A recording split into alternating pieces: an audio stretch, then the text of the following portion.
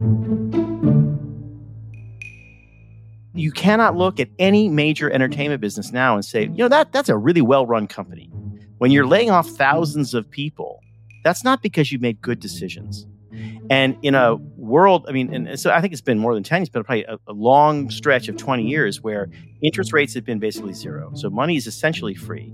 And so these people lived in a world where they just go and Netflix grew on borrowed money at 0%. And they borrowed it all. And they made all these TV shows that sit unwatched on their servers. And they're wondering what happened. And what really happened was these guys had too much money. They spent it building stupid companies. There is no reason on earth why the world needs or economically rational choice would be to build Paramount Plus. Right? That's just dumb. We don't need Paramount Plus. Welcome to the Unspeakable Podcast. I'm your host, Megan Daum. I don't cover the entertainment business too much on this podcast, but a little over a month ago, which seems like a long time ago now, I was reading and hearing about the end of the almost 6-month-long writer's strike in Hollywood and trying to make sense of some of the various issues therein, as well as just the ever-changing nature of the business of Hollywood more generally. And I decided to call up Rob Long. Rob was a writer and an executive producer on the legendary comedy series Cheers, and he went on to create and produce several other shows. He's also the creator of a decades-long commentary series about the entertainment business called Martini Shot, which was originally on public radio and is now hosted by Ankler Media. And he's written for the Wall Street Journal and lots of other publications, now writes regularly for Commentary. I brought him in because I wanted to understand what the writer's strike was all about, and keep in mind that the actors are still on strike, and how much of it had to do with anxieties about AI. I also wanted to know why the business model of the last 10 years or so in Hollywood seems to be suddenly falling apart. So we talked about all of that. We also talked about the staggering financial success of the movie Sound of Freedom and why it wasn't released through the usual channels. And finally, how Rob managed to get hired on Cheers when he was 24 years old, and how you can do that too. Just kidding. Or maybe I'm not kidding. That's what vision boards are for. Just a note on this conversation. It was recorded on October 5th. That's what I mean when I say it was, it feels like a very long time ago now. So we may be referring to things in the past that are now more in the past than they were at the time. But this is nonetheless a conversation that continues to be relevant, and it's a great one. So here's Rob Long. Rob Long, welcome to The Unspeakable. Well, thank you. I'm really glad to have you here. I was thinking about this, and I actually, in 3 years of doing this podcast, I have not covered the entertainment industry really very much at all. I know. It's the only subject there is, apparently. I know. Especially I'm in Los Angeles now. I don't know what I'm thinking. God. It's strange because this show is about culture and society, and the absolute glue of that is the entertainment we consume.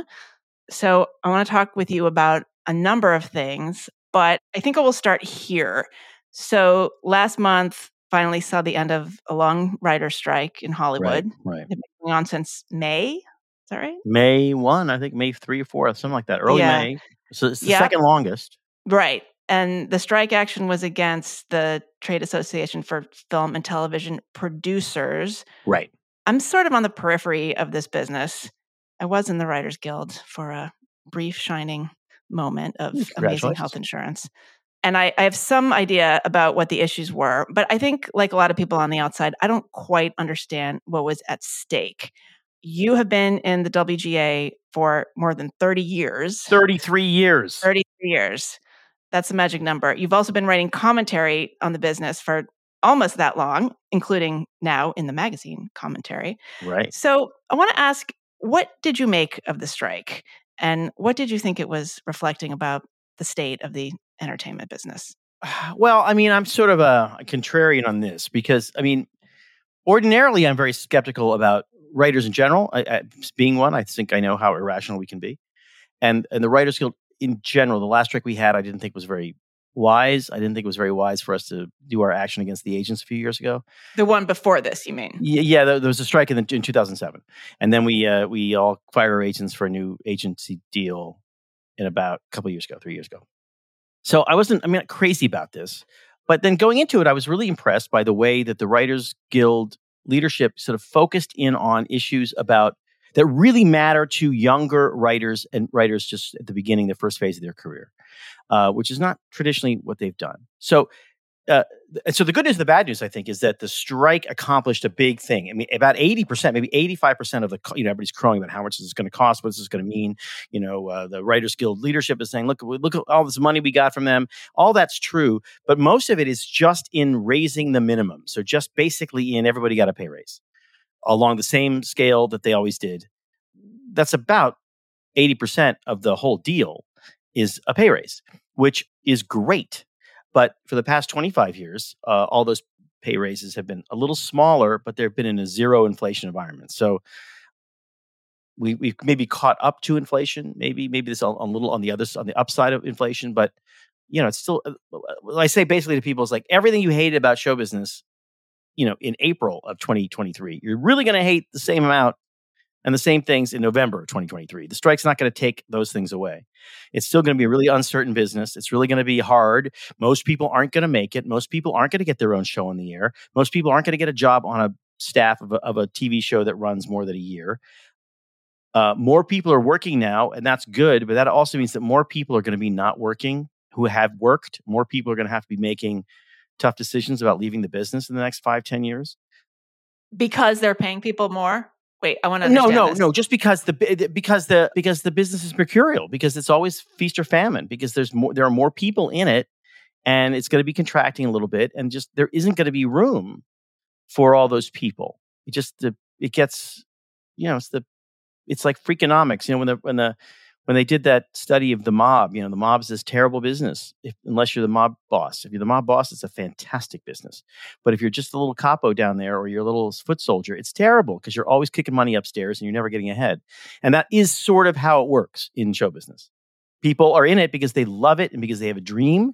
And that love and that dream sustains them throughout mostly very low earning years and the promise and sometimes the optimistic and accurate prediction that they're eventually going to break it in and break it big, but it's often just numerically, statistically, not going to happen. And if the Writers Guild got every single thing it wanted without any compromise at all, if the studios just said, okay, fine, yeah, we signed this deal, done, no strike necessary, we'll do it all in 20 minutes, we agree, those things would still be true.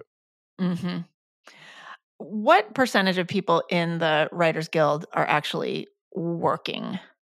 Well, that's a hard number more now than ever. I mean, and I think one of the good things about the deal that the Guild made is that it's kind of helped make sure that number is going to be slightly protected. It's hard to know how it's really going to shake out. They have sort of a minimum staffing requirements for certain shows at certain budgets for certain weeks. It's all really complicated about a pre-green room staff and a post-green room staff and all that stuff. I mean, it's a pre-green light staff and a post-green light staff. But it looks like that it looks like they're going to be more, and that there are going to be more people are going to be allowed to take their best shot at it. But okay, that's it. Now, what do you mean by that? Because, well, first of all, I think people hear this and they say, well, according to what I heard, these writers are getting $20,000 a week, $50,000 a week, whatever it is. Why do they need a raise? So let's just start there. This is really basic stuff, but this is not an insight. This is not an industry show. So let's just kind of start there. What are people actually making? Well, it's super complicated because it depends on who those people are. The agreement is called the minimum basic agreement, the MBA. And the minimum part of it is, okay, this is just what these companies will pay. That's the minimum they'll pay you. And there are certain things that you do, no matter who you are, you're going to get paid the minimum. So I create a show, which I'm technically a showrunner, right? So I write and create a show. If I create a show and it gets ordered, and I'm making I make a series out of it, and I write a script, an episode for a script of the show that I own, I'm going to get paid the Writers Guild minimum for a show of that length for that exhibitor, right? And so will the story editor, the lowest, or the staff writer, or somebody lower on the rank. We all get paid the same to write a draft. But I'm the frickin' EP, executive producer, showrunner. So I get paid an additional big fee. I don't make my money on that. I make my money on my fee. And my fee is negotiated way outside the purview of the guild. That's my agent and my manager and people like that who yell and scream at business affairs and demand.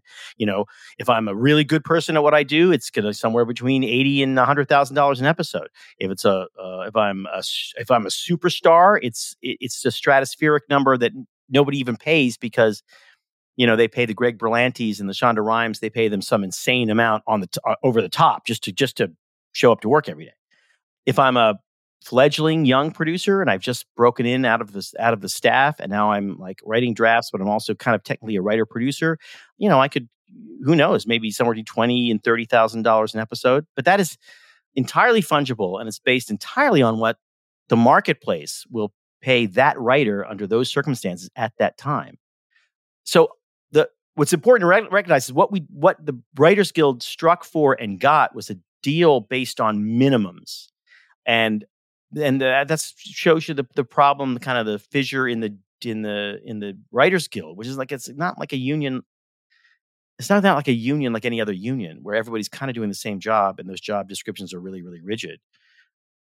We have plutocrats in there. We have billionaires in there. We have people who get paid $200,000, $300,000 an episode. We have people who get paid $11,000 an episode. Every single one of those people, if they write one episode, they have their name on it, written by that episode on a TV show, they're going to get paid the Writers Guild minimum.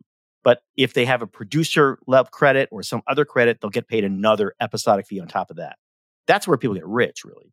Right. So what is the minimum right now? I really honestly don't know. A half hour, I think it's somewhere in the high 20s, maybe it's $30,000 to write a half hour episode of half hour television. For broadcast, it's going to be less for streaming and less for cable. Broadcast television almost always pays you more. So for now anyway, so that number is going to be the ceiling. Okay. And then when it's rerun again on that network, so just say you write an episode of, I don't know, some CBS comedy. When it's rerun on that network that year, you get like 90% of that script fee again. Wow. And then the residuals go way down. They start going down and they go down really fast.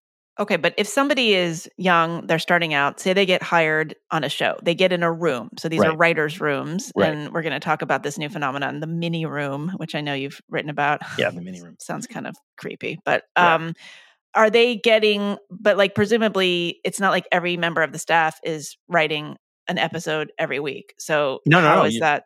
Yeah. What would you make if you get hired? If you're like a young person and you get hired into a room, what kind of money are you likely to make for whatever period of time you're working on that show? In today's world, you could write one episode, it's like these are shorter seasons now. I mean, broadcast TV is shrinking, so it's going to go away soon. So we're really talking about people who are working on on series that have maybe 10 episodes a season or sometimes 6 episodes a season. And so they're going to write one. If they're lucky, they'll write one script. I mean, if the staff is big enough, if you're on a series that has 6 episodes, and you don't write a draft, you don't write a script, an episode of that, you don't get paid. The Writers Guild minimum won't matter. What will matter is your weekly rate, and I don't know what the weekly rate is, but it's not a lot. I mean, it has been now a pattern for young writers to break in, and maybe they're on a show that does well, and they do 10 episodes or 12 episodes of that show for a year, and they get paid, maybe they make their weekly rate for production and pre-production, and they may make $75,000, $80,000 for that portion.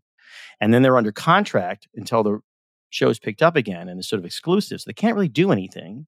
That's called span, which is another. They can't work for another. They can't write on another show. Yeah, they're on. And so sometimes that $75,000, $80,000 is going to last you a year and a half. Which is, I mean, I'm not running my nose down on it, but it's not like you're getting rich. Right. Okay. So, all right. And now the conventional wisdom, or at least, the way I've heard people talk about this is we have this glut of shows. We have streaming. I mean, you're talking about 6 episodes. You're talking about a streaming series. You're not talking about broadcast. Right. So like, this is a really simplistic framing, but okay. So we have suddenly all these streaming networks. We have a million shows. We can't even keep up with them.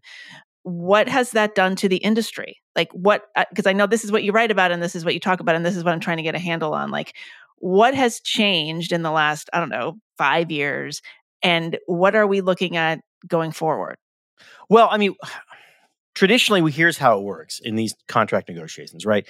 The writers are, dramatic and irrational, and they complain they're being, exploited by evil millionaires, right? Mr. Burns Yes. twirling his mustache in the tower. Right. But basically, the idea was that, okay, we don't have to be grown-ups because we're the writers. You have to be the grown-ups. So the underlying argument was always the rich, evil grown-ups running the business need to give us a bigger slice of the pie. But they're basically doing a good job growing the pie. The tacit understanding of every Writers Guild strike before then has been, things are great for you guys. We built that. You ran it. You made some good moves here in this business and grew it. We want our fair share. And this year is different. It's fundamentally the opposite, because this year it's, you guys are idiots. You have busted this business by being stupid. And now you want us to pay the price for that. And we're not going to do it. And there's a huge amount of truth to that. You cannot look at any major entertainment business now and say, that's a really well-run company. When you're laying off thousands of people, that's not because you made good decisions. And in a world, and so I think it's been more than 10, it's been probably a long stretch of 20 years where interest rates have been basically zero. So money is essentially free. And so these people lived in a world where they just go and Netflix grew on borrowed money at 0%. And they borrowed it all. And they made all these TV shows that sit unwatched on their servers. And they're wondering what happened. And what really happened was these guys had too much money. They spent it building stupid companies. There is no reason on earth why the world needs, or economically rational choice would be to build Paramount Plus, right? That's just dumb. We don't need Paramount Plus. The Paramount streaming service, right? It's so lazy. They spent so much money. They named everything Plus, right? There is no reason on earth why there needs to be there's an MGM Plus. There's an MGM streaming. This is bullshit. They don't need them. There's no reason on earth, actually, and I'm alone in this pretty much, that Netflix, terrible decision was to go raise money to make TV shows because they thought, well, you have to make our own TV shows because nobody will sell us their TV shows to watch on Netflix if we don't make our own. That was their theory, which is a lie they told themselves, right? And we know it's a lie because Netflix is doing great with reruns. The number one show on Netflix this summer was Suits, reruns of Suits, a nearly 20-year-old show that it was on USA Network like a million years ago. Huh. If I was like a Netflix shareholder, the biggest show on this network was an old rerun, I'd be saying, why are we spending so much money making shows that nobody watches? Have they really not? They make comedy specials. I'm trying to think. Yeah. I get it all jumbled up in my mind, but certainly there have been Netflix originals that have done well. Yes, the argument isn't that their argument is that if we don't make them, they won't get made, and if they don't get made, they won't get sold to us, and if they're made by somebody else won't sell them to us, and that just isn't true. The history of show business is that people will always, if you have a barn, people are going to call you up and say, "Can I put on a show in your barn?" That's what we do. And Netflix had a gigantic barn, and they decided, well, everybody wants to hang out with movie stars. Okay, so if you want to hang out with movie stars, you want to be a player, you want to have you want to have all these celebrity heroes of yours at your house. Well, you got to be making movies, right? You can't just be the buyer. But in fact, being a buyer is a better, more economically sound position. And had Netflix just decided to be a buyer, then Paramount Plus would be selling things to Netflix. Then Hulu would be selling things to Netflix. Then, I don't know, Max or whatever. There would be, I understand that Apple TV is going to have their own network and that Netflix is going to have their own network. And even Amazon will have their own network because it's huge. But why is anybody else? And you can see how bad they are, right? We already know. Everyone agrees. You don't know what's on TV. If you want to watch something, you have to Google it to know how to watch it. That's not just insane. Me. Okay. No, it's everyone. Okay. And then even when you Google it and you try to find it, it takes you about 20 minutes to find it. If you're if you use Apple, you have Apple TV, which I have, and you for some reason by mistake on that tiny little finger remote that they give you, you click the wrong search box. Like it's still a search box, but it's the wrong one. And you search for something, you get results from something that you don't own, or you get you don't get what you want. No one in the entire entertainment industry has any experience with consumer happiness or consumer experience. They don't have any experience with pricing. They don't have any experience running a platform, a tech platform. They don't have any experience doing any of the things they are now raising billions of dollars to do. It's like so dumb. Just do the thing you do. Like as opposed to Netflix that has all this experience running this giant platform. At a certain point, wasn't like 30% of all internet traffic at night in America was Netflix. Like they're good at that. Just do that, man. That's a hard job. Focus on that and trust me. Show business, the entertainment business is designed. People will be knocking down your door trying to sell you TV shows and movies. You have called Netflix's decision to become a studio a crazy Silicon Valley screw up. Talk more about that. Like it sounds like a bunch of businessmen, a bunch of business people from other industries basically came in and decided that they wanted to be Hollywood executives. Yeah, look, everybody looks at Hollywood. Smart people. These are smart people, and they look at Hollywood. They say this can't be that hard. These people are overpaid and they are emotional weirdos and it can't be that hard. And so the arrogance from the outside, lately it's been from Silicon Valley, but before that it was in the giant conglomerates. I mean, Transamerica, giant insurance company, bought United Artists, and Coca-Cola, the world's most famous brand, bought Columbia TriStar. Sony, when they regret it, bought Columbia TriStar from Coca-Cola. It's always the big companies always think they've got it all figured out. And they come and they realize, oh my God, this is a terrible business. Making movies and TV shows is a terrible business if you don't love it already, if you're not intoxicated by it already.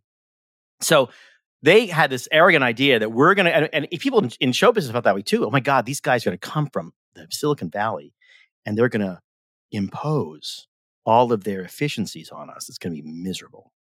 And instead, they came to Silicon Valley and guess what happened? What always happens is that they went Hollywood. They ended up overspending on everything, and they bought themselves really nice houses in the Beverly Hills and Bel Air, and they had parties. And they said, "Oh, we really want is Oscars." And they went and they just spent money. Now, the problem with that is that interest rates were low enough that then everybody else spent money too, and it created this, streaming wars, which means everybody overspent. Everyone was hemorrhaging. No one knew what to do. And then the only way out of this for them really was a strike, right? A break for the circuit breakers to pop, which means that, in 30 days, 90 days into a strike, you get to force majeure all your existing deals if you want. You get to rethink all the things you've agreed to do. You get to get out of any deal you want. You get to recalibrate your entire business model, which is what they're doing now. Everybody's doing it now. There's a reason why Disney is thinking about how they're going to sell ABC. There's a reason why Netflix is already licensing more programming from other places. The thing they said they could never do, they wouldn't be able to do. Now they're going to do it. They're all now adding ads, an ad-supported tier on all these things. The thing they said they would never do, of course, now they have to do. They are at like a breakneck pace recreating show business in the 1970s. That's what's going to look like. We're going to see Dick Van Patten's going to come back. And we're going to... That show got like a 25 could share. Be worse. Yeah. Okay. I want to talk about AI because, again, from the outside, when we hear about the writer's strike and we hear about what they're concerned about, this comes up a lot. I don't know how big a concern this was in terms of the negotiations compared to what we actually hear about. But what is your take on that? Because I have heard everything from this is not a big deal, this is a moral panic, to they could literally they could use AI to program a writer's room and create 10 individual people with their own personal history and background and sensibility and temperament and write the same show with bots as human beings could write. So where's the reality here? Well, I mean, I think ultimately it's three things. One, I think this is a much, much more urgent and real issue for the actors. So the Screen Actors Guild is still on strike. I think this is going to be a big deal for them. The original proposal, which was, I think, may or may not be true that it was explicitly this, but the interpretation of the proposal was that the studios told the actors, the Screen Actors Guild, basically, okay, if you're a background artist, which is what we call extras, right? Yeah, is that like a woke thing? Is it like it's a microaggression to say extra? It's like when I started, you said extra, and a person who somebody who came in basically had a guest part on a show, like said 3 or 4 lines, 5 lines maybe. You called them a day player because you paid them by the day. Yeah. Who was the day player we had last week? He was good. Let's bring that day player back. We just said day player. Actors hated it, and so then they just said you have to call us co-star. We're a co-star. It's ridiculous, right? But you got to do it. That's fine. We like our titles around here. Everybody, by the way, everybody in every studio is a vice president or a senior vice president or executive vice president. So I don't know why they're complaining. But all right. So so the background artist, which is the term for an extra, and it isn't easy to do, by the way. People say it's really easy, but I did it once. We were in the last episode of one of the last episodes of Cheers. The guys, the people running the show, like with me, the 3 other guys, we made ourselves extras at the bar, which you can see. We're in the back of the bar. And we are so terrible. We had a few drinks before the show, to be fair, but we are so terrible at it. And how terrible could you be? Because you're not doing it right. We look intense. We look like we're having a real conversation, which is not what you want. You look like New Yorkers, not Bostonians. We had to cut around ourselves. We like guys sitting there editing the show saying, "Can we cut me out? I'm terrible." So it's not easy. Anyway, the argument the original, this is apocryphal. But I think this was the heart and the gist of the deal of the offer was the studio saying, "Look, we'll pay you if you're a background artist, but we own you forever. We own your we own your likeness and everything we've got, and all the digitized form of you and your face, and we have it forever. And we're not going to pay you anything for it." And it's like if you're this a background artist, you're like, "Well, no, that's not." It's not how it works. You got to pay me, right? So they are, and we already know the technology is there to put your face on anything and doing anything, so that they have legitimate argument. The writers, I think, are a little worried about something that isn't going to happen anyway. Although in the New Deal there are strictures in place. One of them is that only a writer can be a writer. Like AI cannot write a script officially. So if the studio gives a writer a script written by AI and says, "Can you rewrite this?" Which, by the way, is probably not going to happen, but that's the nightmare scenario. The writer who rewrites it is not rewriting a script officially, according to the Guild. They are writing a first and original draft. Okay. But they will get paid. They'll get paid the minimum. They'll get paid the Guild minimum to do that, which is a lot less than usually people get paid who are good at it and have a track record. So it's a complicated hypothetical. To me, it's much. I mean, nobody in show business wants to get rid of writers. They don't. Like, no studio wanted to. They've always wanted to get rid of writers. No, the writers are the ones who come up with all the ideas and write the scripts. We're annoying, and we are, and we're irritating, and we talk too much, and we complain about everything. We spend too much money on lunch, but nobody wants to get rid of us. They're just trying to figure out a way to afford us and all of their mistakes, and that is kind of what drove the strike. So the result of the deal is complicated for AI for writers, but it pretty much protects them. I believe that the people who are the people who are in danger and have been in danger forever of automation, at least since they automated the assembly line, have been middle management. If I was a manager or vice president at a studio, I'd be worried about AI. That's who's going to replace. That's who the AI is going to replace first, or the incredibly bloated ranks of executives who you don't need anymore. But if you're a top executive, like the whole point of your day, the only fun thing about your day is calling up the writer and giving the writer notes, right?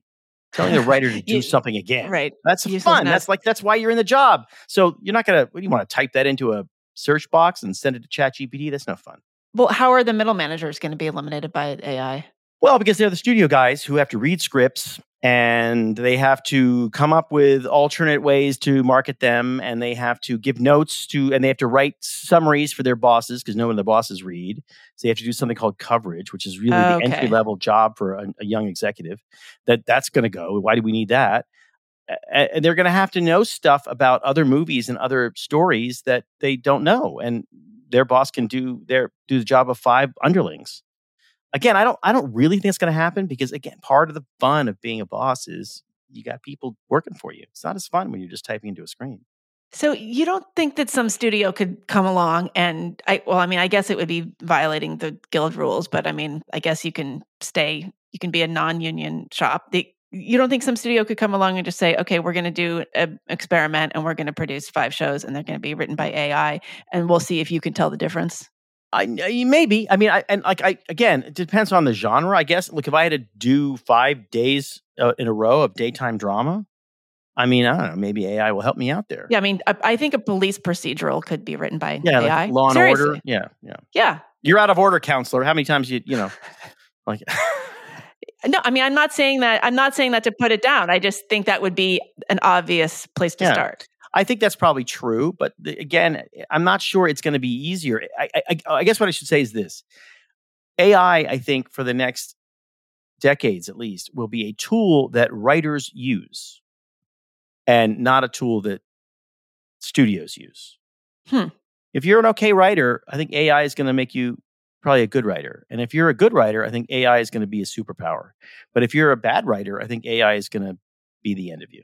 Okay. How would you use AI right now as a writer? I don't know how to use it. I write comedy. I keep saying, show me how this thing, I'm as lazy as shit. Like, show me how this thing's going to write a joke and I will do it. And people go, oh, it can write jokes. And I'm like, send me 2. And then they're dumb. They're like Dixie Cup jokes that I'd fire the person who pitched that joke. So they're not great.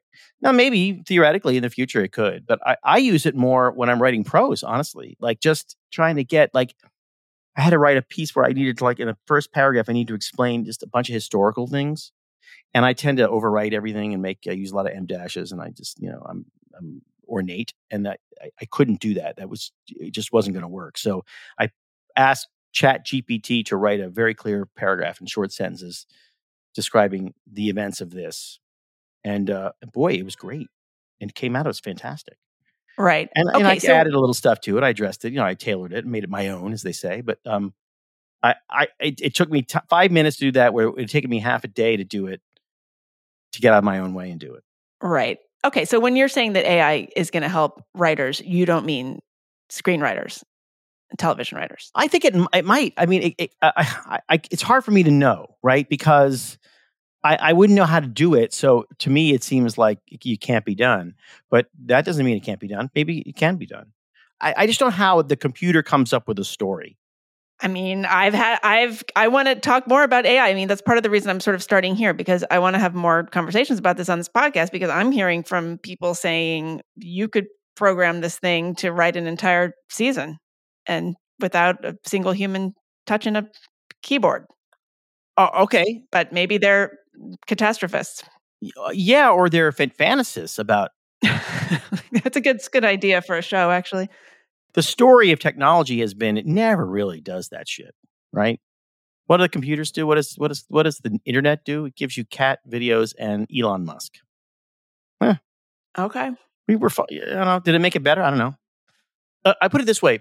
Everyone said when YouTube happened, why would you pay somebody $1 million a year or whatever to make a TV show when you got these kids in, wherever, making these hilarious sketches for nothing, and they're monetizing their own stuff? Like, why? Like, user generated content is gonna just destroy Hollywood. Well, it didn't do that. Did it not do that? I want to shift a little bit and talk about who is consuming what. So we've been talking mostly about television here, but let's shift to movies for a second. Feature films. I mean, even before the pandemic, people were not going to the theater as much. So what do we know about audiences and just the sort of climate around getting a feature film made? Well, I mean, I think feature films were in trouble. I think they still are kind of in a transition. But I don't think it's because people are consuming less entertainment. The interesting number for hours of use is like YouTube versus TikTok. When TikTok was introduced, it was like shot up with average daily use or whatever that number is, and YouTube didn't go down. It just kind of added to everything. I kind of feel like, well, once you start putting movies and long form entertainment and movie type entertainment on streaming service with no rating, right? So, you can show and say things on TV now that you couldn't do before. And once you do that and you're doing, kind of adult-ish drama, kind of like why people go to the theater becomes a question mark, but it isn't the same thing as the Hollywood is dying. It's just delivering its material in a different way. But again, I kind of feel like that's it's unprovable. But I remember, you do too. Like every summer, there were like big summer comedies, 2 or 3 or 4 of them, like Will Ferrell and Ben Stiller and Kevin Hart, and they were big everybody would go see Zoolander. Yeah. And even now, people use Zoolander catchphrases, or Austin Powers still exists in people's minds, or Anchorman. Like people are obsessed with Anchorman, right? Yeah. And those movies made a whole lot of money, and they were great summer comedies. And they don't put them out anymore. And the question is, you have to ask yourself: is it because the audience doesn't want to go to the movie theater in the summer and see a great summer comedy? I don't know. Maybe. If Will Ferrell put out Talladega Nights again, I go see it. If that was in the theater suddenly and it was new to me, I would actually. Well, people went to see. I mean, obviously they will go. I mean, they saw Barbie. That was kind of an anomaly, possibly. And they saw Sound of Freedom. Right. Yeah, I want to talk about that in a second, but I just want to make sure because it seems to me like you've got these generations coming up and they're used to watching things on their phones. Yeah. So the impetus to actually go, the idea of, I can't remember the last time I heard somebody say, oh, well, you really need to see this on the big screen. I really wanted to see this on the big screen. I mean, the big screen would now mean your laptop, okay, as opposed to your phone. So, but you're saying they stopped making these movies. Like, when did they stop making them? And I mean, I'm trying to think like, when is the last? I just felt like I got really lazy at some point, like maybe 10 years ago. Yeah, I just watched I don't even have a TV. Like I just watched stuff on my computer. I can't even be bothered to like walk into another room and turn on a TV if I had one. Oh, you're the enemy now. No, that's like I'm not saying that everything's going to be the same. I just sometimes feel like people in show business say no one wants to do X or Y anymore. I'll tell you what. I mean, I remember when I was in film school, somebody came like my first month, and so they had all these inspiring characters. I forget who this was, but some big deal guy came and said to us in the screenwriting program at UCLA, the MFA program, which is then very, very famous. Like, you guys, you're the storytellers of the future. You're the shaman around the campfire. You need to tell stories that are true to you. You got to like dig down deep into your heart and your soul and come up with the stories that people want to hear. You've got to be raw and honest and self-investigatory and incredibly personal to dig down and tell us a wonderful, wonderful story that's unique to you. And if you do that, you will be doing yourself a service and the world a service, as long as it's not a Western, because nobody wants to see Westerns. I'm not kidding. That was like kind of the line. And he wasn't kidding. He's like, yeah, just don't write a Western because I can't sell those. And then like a year later, or even it was that year, like there was a big Western, and there was the Young Guns and Silverado, the Young Guns 3, and these things made hundreds of millions of dollars. Like, okay, nothing works, and then it works. So I don't know, put on a Will Ferrell comedy and put it in the theaters and see what happens. If it doesn't work, then yank it in a month and send it back to streaming. But Disney Pixar just released that movie Elemental, something like that. I forget what it's called. And it died. It was 2 weeks, 3 weeks. It was over, dead. Yeah, DOA. And everybody was saying, "Oh my God, this is the end of Pixar. This movie is a disaster. What are they going to do?" And then actually, over time, people said, "I should go see that movie. It's really good. The movie's going to make $1 billion." It's a giant success. Everybody thinks they know. Just try it. I remember a network president once told me, like, he's like, we really want you to do something for us, he said. And, we're looking for kind of a new kind of comedy, because the kind of traditional comedies, they aren't working on our network. And I said, well, which ones do you have on that aren't working? And he said, well, we don't have any on. So, well, what about last year? He goes, well, we haven't had them on in a few years. Okay. Well, Why don't you try it? I mean, why don't you try it? I don't know. Try it. See what happens. Like, everybody thinks they know. The great thing about show business is you don't have to know, because it's impossible. All right. Well, speaking of people don't know, let's talk about Sound of Freedom. This is a movie that I suspect a lot of people listening to this podcast have not seen. I know you've written about it. I want you to sort of tell the backstory of this film and its making and its release as much as you can. I mean, we should say that this is one of the most profitable, if not the most profitable film in history at this point. It's made more than $170 million domestically alone. And this is totally outside of any kind of studio that we know of. I mean, there is a studio, but it's not the ones that we've heard of.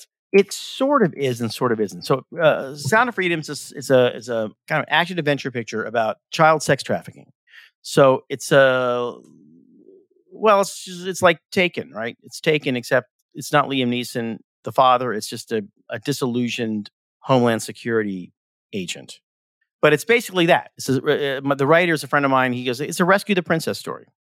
And so it's about this child sex trafficking, and then this guy rescues a little girl and finds out that her little brother is still in the ring, and he's got to go and rescue the little brother because he can't live with himself unless he does it. So he basically has to quit the bureaucratic, red tape-laden federal bureaucracy and go rogue.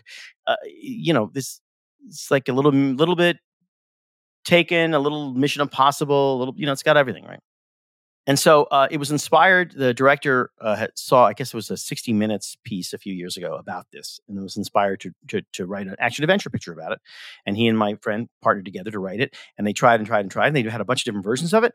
And full disclosure for me is that my friend, Rod Barr, he and I are on the board of a homeless youth agency in Hollywood called My Friend's Place, which we've been involved in for almost 20 years.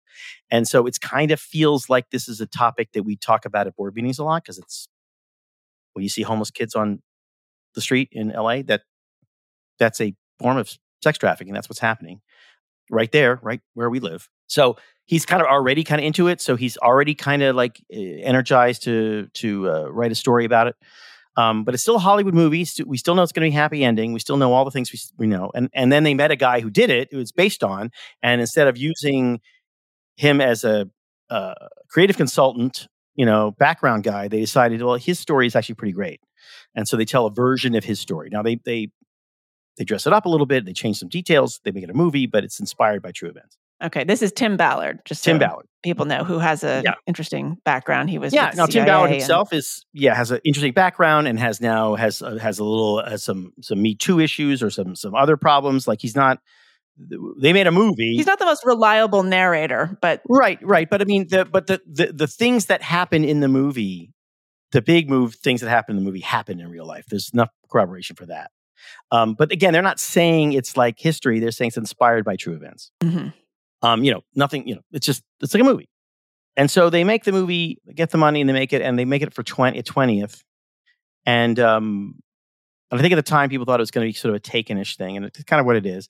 But then 20th is sold to Disney, and Disney buys it and has to digest all the unreleased, undistributed, I think even unfinished 20th projects. And then COVID hits and nobody knows what to do. And they're looking at the movie and they're saying, well, we don't know how to market this. This seems like it's a one-off kind of a picture, and it's just, it goes outside of our screen. Wait, why don't they know how to market it if it's kind of boilerplate in the ways that you just described? Because they don't do those movies anymore. Okay. Those movies don't get made. And it's just too risky, because you don't know if it doesn't really, the star was Jim Caviezel, who's not really a star. And it's like, I don't know how we can, like, it's not Liam Neeson. It's like, how are we going to get this? How do we do this? And it's just too much work. And look, the conspiracy theory on the right is always, that's because they knew that the movie had a conservative vibe to it, which is kind of not true. Or they are pedophiles and sex traffickers. QAnon, exactly. They're drinking the blood of their own. Right. Now, as it turns out, Jim Caviezel, the actor, kind of maybe a little QAnon-y. But I mean, look, actors with nutty crackpot beliefs are not rare in Hollywood, right? Mel Gibson. That's right. Yeah. Tom Cruise, right? I mean, like Tom Cruise. What do you like? I don't talk about that on it. Is Mission Impossible a Scientology movie? No, I don't think so. Everything anyway. is a Scientology movie. That's right. Well, that's because you're a clear. You're not an operating thetan or whatever. Yeah.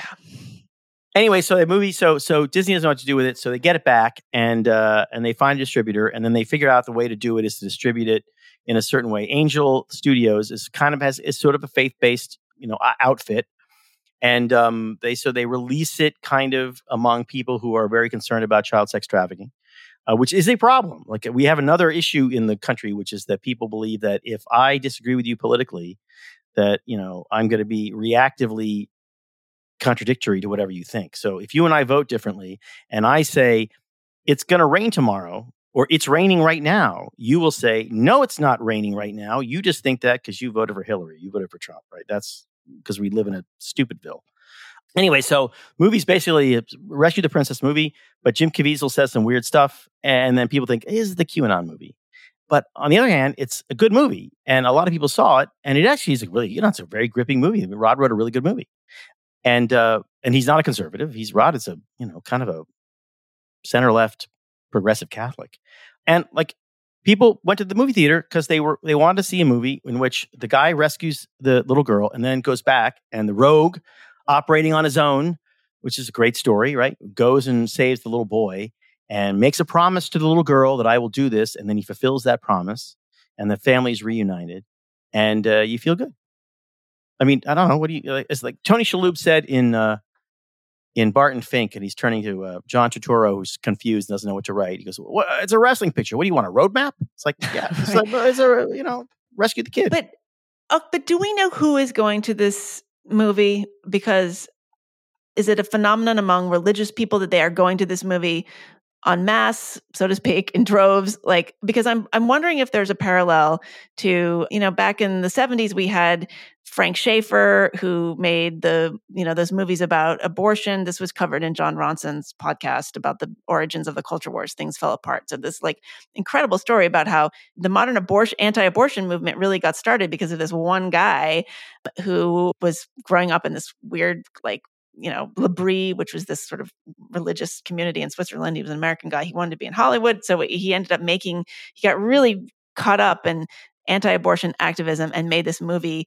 I think it was called $10,000 or something. It was about it was just this very intense, weird movie about, a pro-life movie that Hollywood would not release, and it was, banned from theaters. And then because of that, it just took off, and it really was the beginning, according to, certain narratives. I'm sure it's not that simple, but it was the beginning of this kind of movement around abortion. And I wonder if there are any parallels here. It's suddenly people are talking about, has this made the sort of child sex trafficking conversation sort of less fringy? Is that part of the appeal of this movie? Well, I mean, that would be a good thing, right? Because it is a problem. Yeah, no, I'm not saying, yeah, but I mean, it is I feel, again, this is something I should cover more here. Well, I actually feel like as a culture, we took a giant stupid pill. And so people are unable to say, oh, well, child sex trafficking is a bad thing if the QAnon people are also worried about it. Now, the QAnon people are insane, right? I mean, John F. Kennedy Jr. is not alive, and Hugo Chavez, I'm sorry, I'm mixing the crazy 2020 election conspiracies with the crazy QAnon conspiracies, which is possible because a lot of those are the same people. But I would push back a little bit on the Ronson theory. Like, the idea that the people needed to see a movie to be against abortion is very weird, and already starts from a perspective that only people who are only the most gullible and credulous and uncritical people would ever take a pro-life position. I mean, I say that as somebody who's not pro-life, but the people I know who are pro-life didn't become because they saw a movie about it.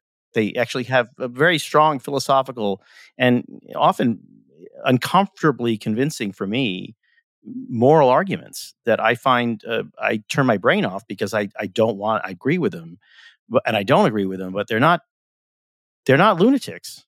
Oh yeah, no, I would agree with you there. My understanding is that the abortion movement was not something that the religious community was taking up necessarily. Catholics weren't that invested in or talking about it.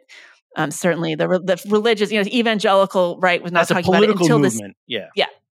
One of the things that I think is interesting about the reaction to the movie, or what I've heard about the reaction to the movie, is people in government reminding people who, like, which happens a lot, who are exercised about this issue, that they've been working on this issue for many years. So there's a sex trafficking commission in L.A. L.A. County's got one. I think maybe it's L.A. City, and they work really hard. And so, there's a bunch of people saying, "What are you guys doing about this?" And like, well, we've been working really hard on it. Nobody's been paying attention to it till now. And so maybe now they'll pay attention to it. I guess that's something that a movie can do that's positive. I don't know if we know who's seeing this movie, but it's about $200 million domestically, and it's about $200 million global, foreign. The movie's going to make $500 million probably by the end of the year, maybe more. Yeah. No, it's a whole lot of people. It's not just I hope it's not just I hope there aren't enough QAnon people. Yeah, no, that would be alarming. It's a lot of people. And I think part of the problem for people who are trying to figure out a way to not like this movie, which I understand why. I mean, everybody has that impulse. It's human. It's just kind of a picture about a guy trying to save a kid, which is, I say this to Rod all the time. Listen, 100%, you're great. You're a great writer. I really admire what you did. Big hit. But it's not like he's invented the wheel here. He made a Hollywood movie.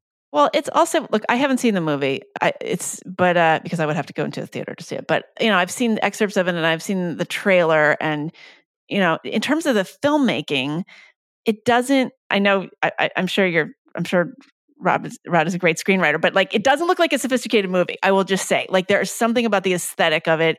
It seems to lack a sophistication that you would expect to get from a traditional studio or something that was in release and was being reviewed and was being talked about in the culture. And I wonder if presumably you've seen the movie, and we're not here to, critique the movie, but I wonder if you have thoughts just about the sort of way that the movie is kind of translating to people. Well, I mean, I think it's a low budget movie, so it's a $14 million movie. Fair enough. Okay, that has a lot of location shoots, so it doesn't have what we traditionally think of as the polish of a $200 million movie.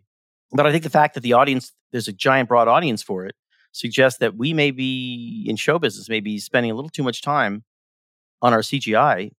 Yeah, I'm not even talking about that. I'm not talking about slick production values. I'm talking about just a kind of artistically. I don't know. There was something about the trailer with like "My Country 'Tis of Thee" with the way the singing was. It just looked very Hallmark Hall of Fame. Let's just put it that way. I think it has a lot of. I think it's corny. Yeah, I think that's true. Yes, I think that's probably a very, very fair argument. But I would just want to remind people in show business that you could be too cool for school. And if you're wondering why your comedies and your dramas on TV and the movies are declining, maybe it's because you think your audience is stupid, and they know it, and they don't want to be called stupid. But it's still a movie. And like, as a Fran Lebowitz once said, like, here's how you know movies are not an art form, because they show them in a place that sells Orange Crush and Jujubes.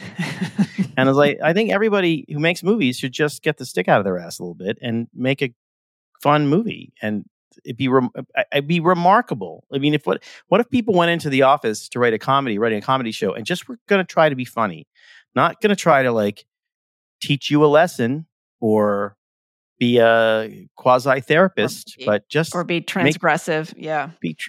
Just be funny. Just be funny. I don't know. Maybe we'd get the audience back. Because right now, like, there's a resurgence, there's a renaissance in comedy clubs, which were so incredibly, like, for 20 years after the 90s, they were like, we all got sick of them. And then they kind of died. Like, comedy club? Are you kidding me? Now it's if you want to see something genuinely funny and transgressive and different and like maybe a little naughty, that's where you got to go. For sure. Yes. So before you go, I want to talk with you about your first job.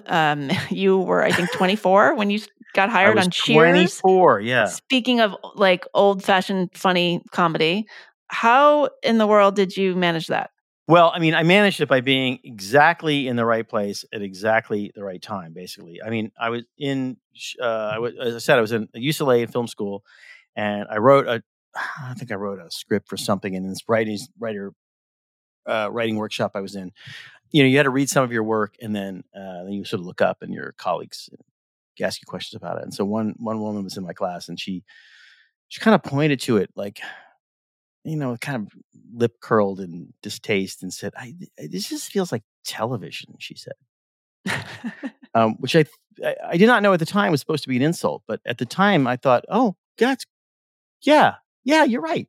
This was the 80s, presumably? This was like 1988. And so I thought, okay, well, let's move to TV. So I had a friend of mine I had written some plays with in college, and he was working in New York, and I just gotten out of college. He was a couple years older than me. And we wrote a couple specs, and then somebody said, here's what you do. And they just explained to me, which nobody knew at the time. Now, of course, every college campus, their kids writing spec this, spec that. They all know about show business, but then nobody knew. You write a couple specs and you find a couple agents who represent writers that you like, that have a kind of a career that you want, like, or young writers on shows that you like. And you used to be able to call the Writers Guild. One certain number you could call them, and they would, and you give them three. You could only ask for it's called the agency department. You could ask for the agents for 3 writers, only 3 per call. And you had to hang up and call back. Seriously, this is like wait, what? Wait. So if you wanted to reach a writer, or you wanted to reach the agent, who are you trying to reach? You want to reach the agent. So what you do is you watch TV and you watch the shows that you like. It still kind of can work this way, by the way. You watch the shows that you like. And then you write down the names. And back then, we didn't have TiVo. You had to write down the names of the writers that are at the level that you kind of are, but not the executive producer creator, but the story editor and the executive script consultant on the low level. And then you call the Writers Guild, find out who those agents are. And then you send those agents directly a letter and you say, hey, here's who we are. We're really bright and we wrote the spec. Would you read it? And most of them just don't even respond because they're agents and they're lazy. And then 3 of them said, yeah, I'll read it. And then 2 of the 3, 2 just kind of didn't read it. Or 1 read it overnight and then sent it back and said, thanks, no thanks. And then 1 read it and then didn't say anything. And then 1 read it and I had to call her. And then she said, yeah, I read it. It's great. Get in here. And so we signed that day. And then a month later, she was an agent partner at a small boutique agency. It was very powerful at the time. This is before CAA was giant and all these names were, these names didn't exist. Everything was small. And they represented Cheers and a bunch of other TV shows. And she said, okay, go. The guys at Cheers want you to go and pitch a couple episodes to them because they have room in their budget for a staff writer, she said. And so we went and we pitched 3 terrible ideas that were terrible. Do you remember what they were? I think one of them was like, someone discovers that there's nude pictures of Sam Malone. It's like, I bet a lot of ladies would have liked that. That's what I thought. A lot of people would have liked that. I don't know. Whatever we did was dumb. And they said, these are terrible ideas, but like your guys are kind of funny. We like you. You seem personable. So here's a story we've been working on. You go and write an outline for it and bring it back. And so we went and we got hired to write a script. And so we went away, we wrote an outline, we brought it back, and they said, this is a pretty good outline. Some really bad jokes in here. You need to work on that. And then we were in. That's how it worked. Would anything work that way now? Presumably they told you to write a script, but they paid you to write the script. So presumably they couldn't have gotten away with just like do free labor. No. They said, this is the script. This is the story we've been working on. We want you guys to write it. And so we wrote I'm sure it was a good outline for people who had never written an outline before. But I think had our second outline been that quality, I think they would have fired us. Because the thing is, you can learn. You can't learn talent, right? You can either write jokes or not. Yeah. But you can learn craft, and that's the one thing you got to learn fast. Right. So so you say that would never happen now. Give us a few reasons why. First of all, there are too many shows on, and there are no shows that last 10, 11, 12 years like Cheers. So when we joined the show, it was already in its 7th season, I think. So it's like it already was a machine. So we couldn't break the machine. What they needed was exactly what we were offering, which is like fresh, young, energetic, wide-eyed, energy. It was a room where the room had been constructed, and all these rooms were like that then, where you had a couple of old guys who would come in one day a week who were just too rich to come in every day. They weren't going to come in every day. They come in one day a week, and they would consult, but basically they were just kind of there, and they would pitch jokes, and they would fix stories, and they would do a lot of great stuff, but also they were there kind of like for continuity's sake, that this show was going to be a Cheers episode from the start to the finish in all of its production was going to resemble kind of the way they did the Dick Van Dyke Show. Right. Run through. Were these the guys? Charles? What their names were like first on the credits? Was it? It was like Glenn, something. Glenn and Les Charles were brothers, and they had started, I think, on the old Bob Newhart show, or maybe they wrote a Mary Tyler Moore show, and then Taxi, and then Cheers.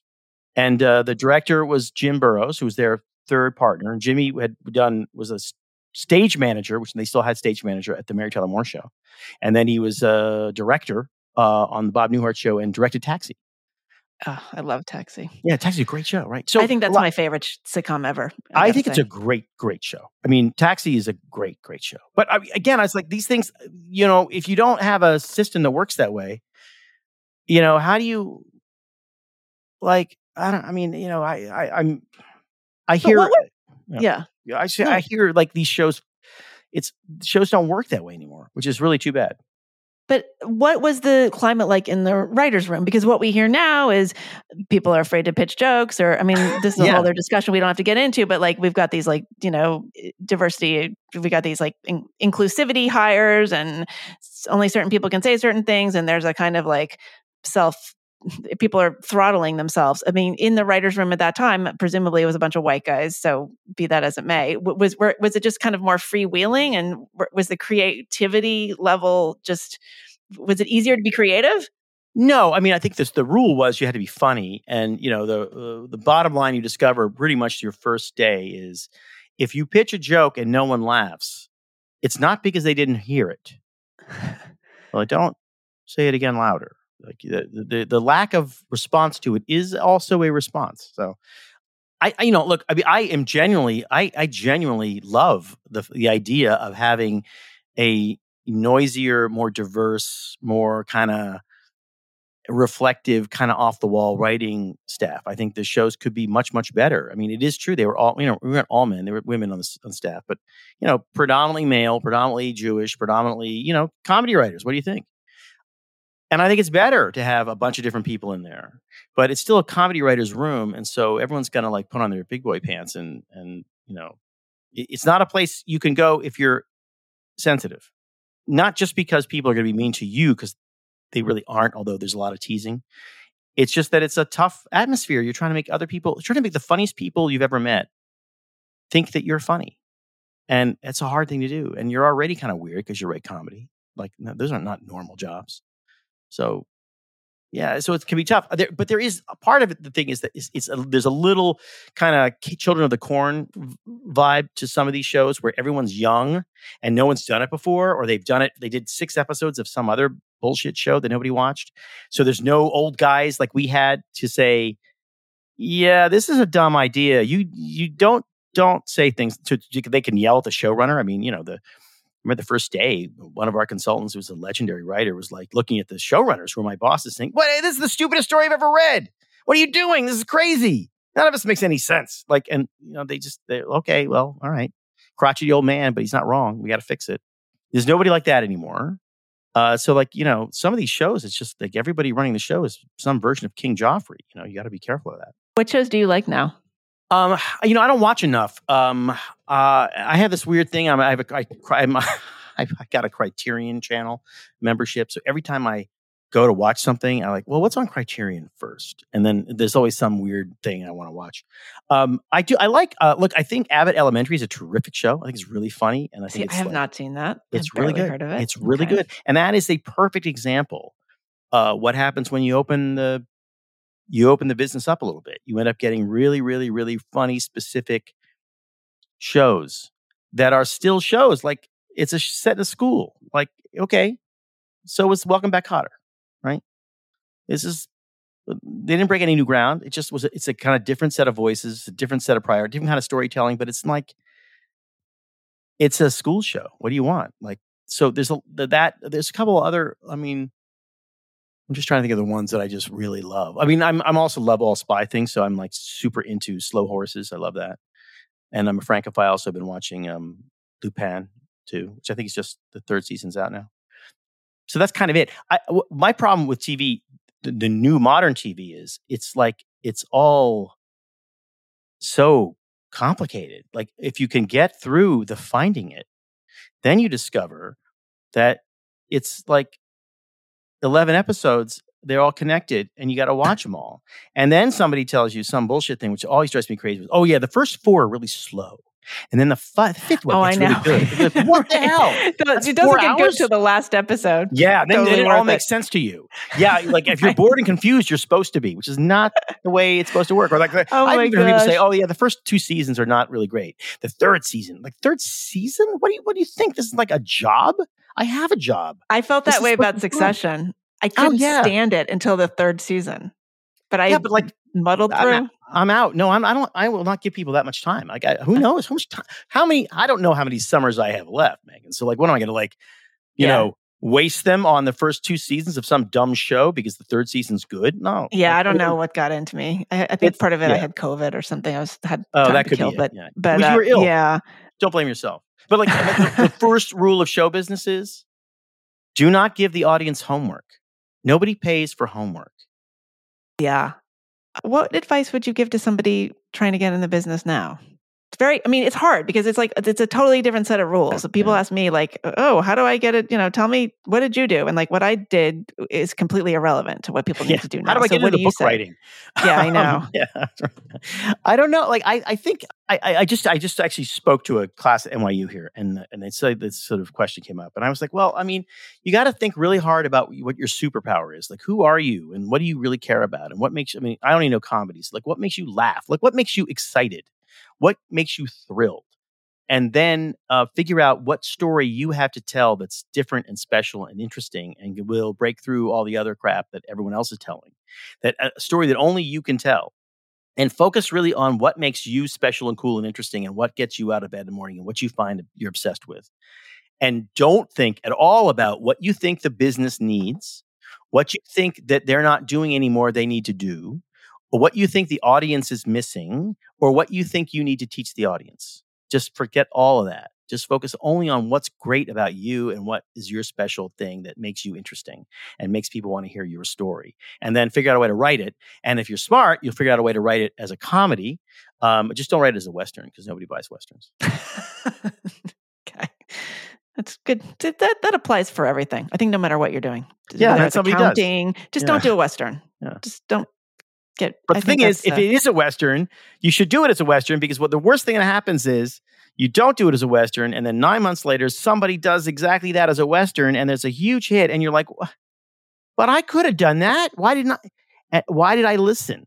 And that's ultimately the big tragedy of show business. It's not that you don't make it; it's that you don't do the thing that you wanted to do, and then you see that movie in the movie theater or on TV. And it's like that, I was going to do that. And then I thought no one would want it. All right. That's very good advice. Where do you think the industry is going to be in 5 years? It's my last question, I promise. Okay. Optimistically, I think what's going to happen is it's all going to explode into a bunch of little pieces. And that's going to be great because show business works better from a lot of little pieces. A lot of little companies banding together, pooling their money together, making projects. That's all good. The upside of that is that more opportunity. Downside of that is that the agents will be in charge, but that's okay too because the agents are good. They're useful bacteria, I call them. They're like the probiotics of Hollywood. Useful bacteria. I like the other thing I want to. I loved that you wrote that a bunch of deer is a herd of deer, a bunch of lions is a pride of lions, a bunch of crows is a murder of crows, and what is a bunch of writers? A complaint of writers. Brilliant. And a bunch of actors is an equinox of actors. A juice fast of actors? Exactly, right. Yeah. A sweet green of actors. All right, Rob, thank you so much. It's been a great conversation. I appreciate it. A lot of fun.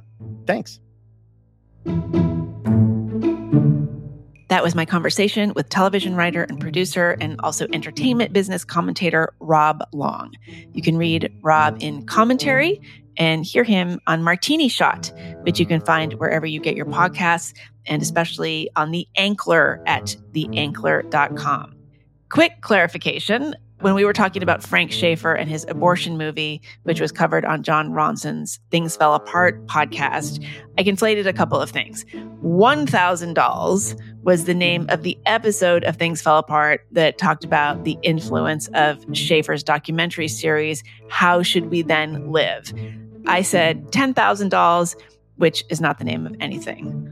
Thank God, because I don't like dolls, and 10,000 of them is disturbing. I highly recommend that podcast, by the way, and you can listen to Jon Ronson talking about it on this podcast. It's the September 4th 2022 episode.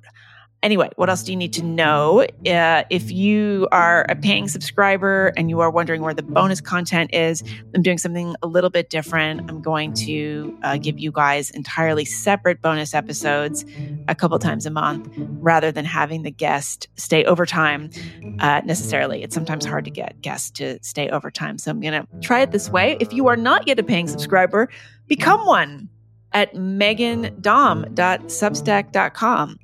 Lots of great stuff there. If you're interested in the Unspeakeasy, my viewpoint diversity community for women, we have just announced some of our 2024 retreats.